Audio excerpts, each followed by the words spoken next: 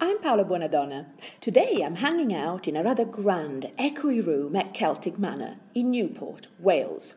I'm behind the scenes at the Office of National Statistics Conference, Economic Statistics in a Digital Age, hoping to get a word with some of the speakers. The words economic statistics might conjure up visions of dull work carried out by boring people in dusty libraries where nothing exciting ever happens. Now, I'm not going to claim that the world of statistics is suddenly fraught with danger or fizzling with indiscretion. And yet, there is no doubt statisticians are facing a number of challenges. How do we measure the modern digital economy, for instance? Are the traditional statistical methods still up to the job? Once upon a time, only nation-states could collect a huge number of stats. Nowadays, Facebook knows about the habits and preferences of millions of people. There is a growing tension, in other words, between statistics as a public good, informing public policy, and privately collected, privately owned big data, which is used to sell people more stuff. But perhaps it's worth starting off with the most general, the most insidious challenge: ordinary people's growing mistrust of experts in a post-truth world. John Pullinger is the UK national statistician. John, you have recently written about this very issue in a national newspaper. What was the gist of your argument? Yes, I think a challenge for us as statisticians in the kind of macro sense is that we produce aggregates. What's happening to the labour market as a whole? And that is interesting for certain people, but if you're living in a town where the biggest factory has just closed, if you're working in a job where your income is precarious, you're on a 0 hours contract, or you never quite know from one week to another whether you're going to be able to get a decent income for your family in the weeks ahead, then our numbers are not connecting with you. And I think a challenge for macro statisticians is to break our numbers down so that they actually tell you what's happening in your town, in your community, and they give you a voice to challenge the things that you disagree with, to enable you to make the case for a better world and make the case for better decisions at the kind of local, community and at the government level. Now, you could argue that people nowadays have multiple sources of information and data, and that can be incredibly empowering, but also confusing. Yes, I think it can be confusing, and there is an added effect that in the world of the internet, we often live in little bubbles. We communicate with a particular community on social media.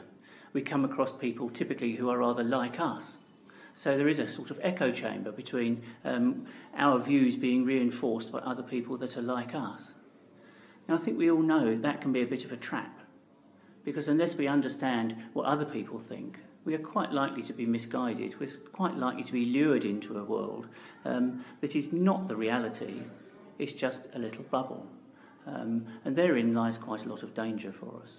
So a challenge that we have as statisticians is to communicate our findings in a way that pierces that bubble. It actually allows us to enter into the room where people actually are, allows us to speak in a language that people are speaking. And I think there is a little bit of a wake-up call to the analytical community to present our findings in much more user-friendly ways. Joe Grice is the former chief economist and chairman of the ONS Economic Experts.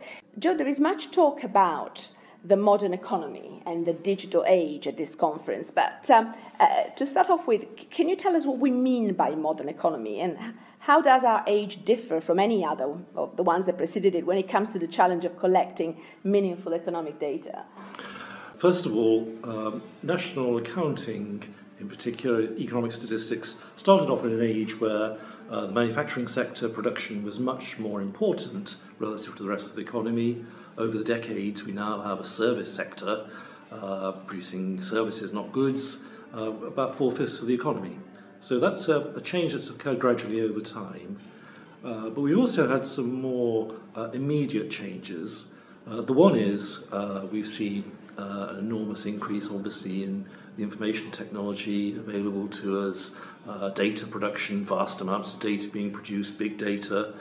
possibilities of using administrative data from various sources. Oddly enough, in spite of this apparent increase in innovation, productivity figures suggest actually that the economy has not been becoming particularly more productive over the last decade or so. So a bit of a puzzle for us there. And going with that, we're part of what's increasingly been a genuinely globalized economy. That is, our economy is very, very integrated with the rest of the world, whether you're thinking in terms of the ownership of firms and assets, or whether you're thinking about the mobility of capital, where people pay their taxes, all of these things, and of course increased migration as well, increased migration flows. What sort of themes are already emerging at this conference? I think the main themes for me are that these challenges I've talked about are actually accompanied as well by opportunities. We have a more complicated economy in many ways, a bigger service sector, as I said, but we also have the ability to analyse this data in a much more powerful way. Linking individual data records, for example, offers enormous opportunities, provided we can do that consistently with protecting people's confidentiality, very important for all of us. What is at stake if we don't get this right? Why is it important to get this right? Well, as with all of the outputs we think we produce in ONS, they're really only of value if they help a decision maker make a better decision. He makes his or her decision on the basis of good information rather than defective information. So whether you're talking about policy making, national policy making, local service delivery, whether you're talking about commercial decision making, how companies make their decisions, their investment decisions, hiring and firing decisions and so on. So all of these decisions we think affected. If we make bad statistics, if the statistics are poor, then those decisions will not be well-based. If we can produce good quality statistics, inform those decisions, then hopefully we'll be in a better place. I'm now joined by Professor Martin Wheal of King's College London.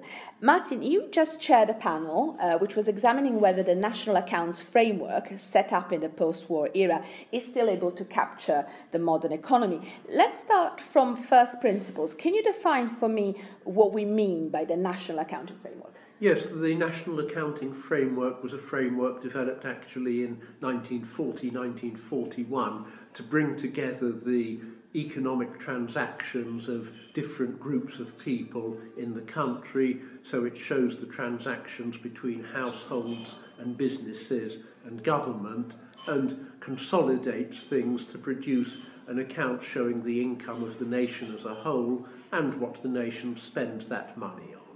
And that measures things in money terms. Of course, people even 75 years ago were used to the fact that prices went up quite a lot. So there's a separate branch of how you adjust these national accounts for changes in price. And that's obviously also a very important part of the framework. Now, has the framework changed at all in the intervening years? The framework inevitably has had to change because the structure that was set up reflected the structure of the time. In particular, businesses are classified to particular industries, and the industries that were important immediately after the war, coal mining, shipbuilding, steel and so on, they still exist, but not on the same scale. At the same time, we have seen other industries become much more important than they were. Information, telecommunications and communication more generally is one of those. So statisticians have needed to adjust to develop the techniques that they use to reflect this changing structure. So if there's been a sort of constant tinkering with it to make it up to date, are we facing right now a particular moment of crisis as regards to the framework? Does it have to be revised in a more dramatic fashion, or is it just a case of sort of keep revising it? Well, some people, I think, take the view that life now is radically different from what it was 15 or 20 years ago, and they look at the use of the internet that people make as as evidence for that. I suppose I think of how different the world was by the time my grandparents died from the world that they'd been born into. When they were born, there was no motor traffic apart from railways. Before they died, people had flown to the moon. They had electricity at home and all sorts of things like that. They didn't have to go out, well, they did actually still go out and get coal to light fires, but all sorts of things like that had changed and people could live much more comfortable lives. So I think the still unresolved question is whether the development of the internet and everything that goes with it is just another example of the sort of change that the framework has taken in its stride, or whether it is actually something radically different. And yet there are people at this conference, including Professor Diane Cole from Manchester University, who's joining me now, who think that digital changes across the economy pose a real challenge to the framework. The way that digital technologies are changing the economy spreads into all kinds of areas, and individually you might think that they don't reflect any new conceptual problems, and we've had this kind of issue to think about before in statistics and how we think about the economy. But they're so wide-ranging that actually I think they do add up to something quite significant. So, for example, we have people who are voluntarily at home writing open source software, contributing to Wikipedia, uploading videos, all kinds of public goods that they are contributing.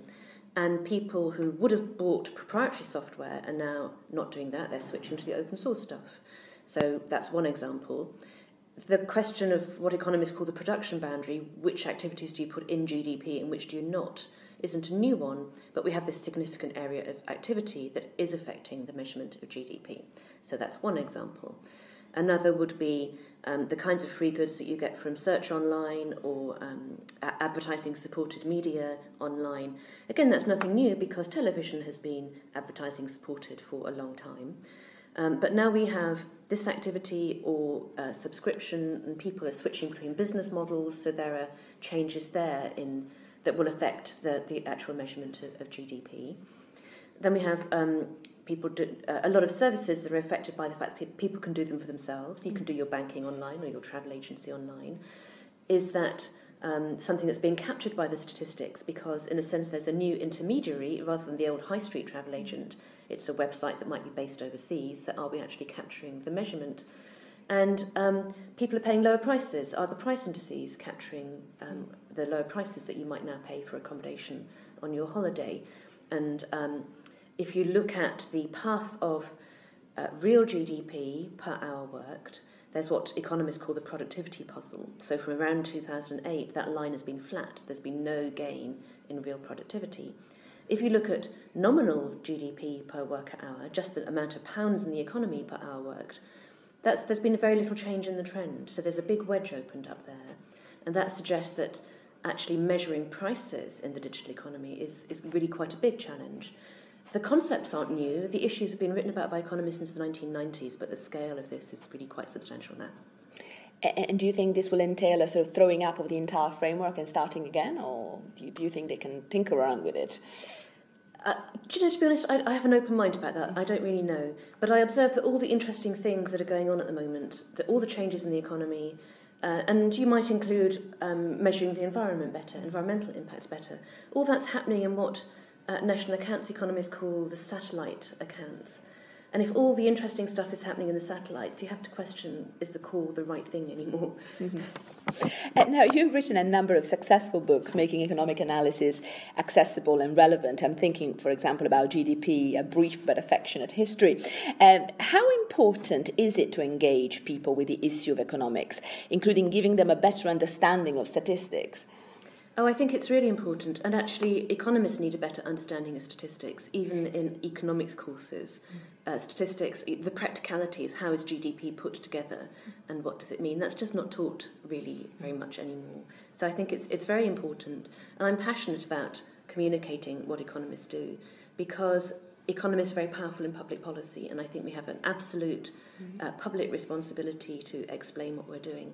And the fact that academic economists haven't done that very well is partly why there has been the ability of people in public policy to say things that are actually just distortions of how economists work. The idea that there is a free market, for example, is an abstraction that doesn't mean anything. No academic economist thinks it's meaningful, but it still gets used in public policy debate. So we need to do a much better job of communication. And of course, as we were discussing earlier with John Pullinger, some people say we now live in a post-truth world where there is a real disconnect between people and experts.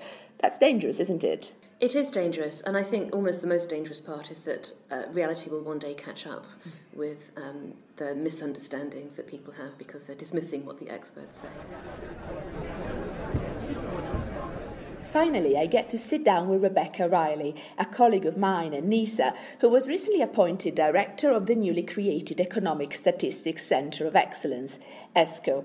So, Rebecca, can you tell me a little bit about how ESCO came about? Well, ESCO is an investment by the Office for National Statistics, and it's a direct response to some of the issues raised in the Bean Review. So the Bean Review was a review of economic statistics in the UK, and a few points were made there. One, that the evolving economy is such that we need to reevaluate our economic statistics frameworks. Another point is that there's a lot of data that isn't being used to its full potential. And another issue is that economic statistics perhaps could better meet users' needs. For those reasons, Professor Sir Bean recommended that the ONS invest in an Economic Statistics Centre of Excellence would have the capacity to not produce the economic statistics, but to provide research that could feed into the production of economic statistics. How in practice are you setting up ESCO? So it's a partnership between a set of institutions based at NISA, but including Nesta, King's College London, Cambridge University, Warwick Business School at the University of Warwick, and Strathclyde Business School, including the Fraser Valander Institute. They're based in Scotland. So we have a research program that we've set out, which sort of maps the research we'll be undertaking in the first 2 years of the centre, the phase one of the centre, if you like. And it covers 3 broad areas. One is national accounts and beyond GDP. One is regional and labour market statistics, and another is productivity and the modern economy. And we've got 4 or 5 projects in each of those categories, and we'll be delivering on them over the next year and the year after. What will success look like for ESCO? What do you hope you've achieved in 5 to 10 years' time? Well, we would like to think we've made a difference to the production of economic statistics. I mean, we're at the one end of the production line, if you like. We're producing research and development, which hopefully will lead to some recommendations we can make about how economic statistics might be compiled. And we would, of course, hope that some of those recommendations were taken on board and led to better statistics. And this is all we have time for, I'm afraid. They say a good podcast is made up of 30% humour, 50% original material, and 20% cool people who know their stuff. No, they don't actually say that, I've made it up. But I've certainly given it 110%, so I do hope you've enjoyed it. If you want to listen to more, please subscribe to NISA's podcasts on iTunes or on SoundCloud. Goodbye for now.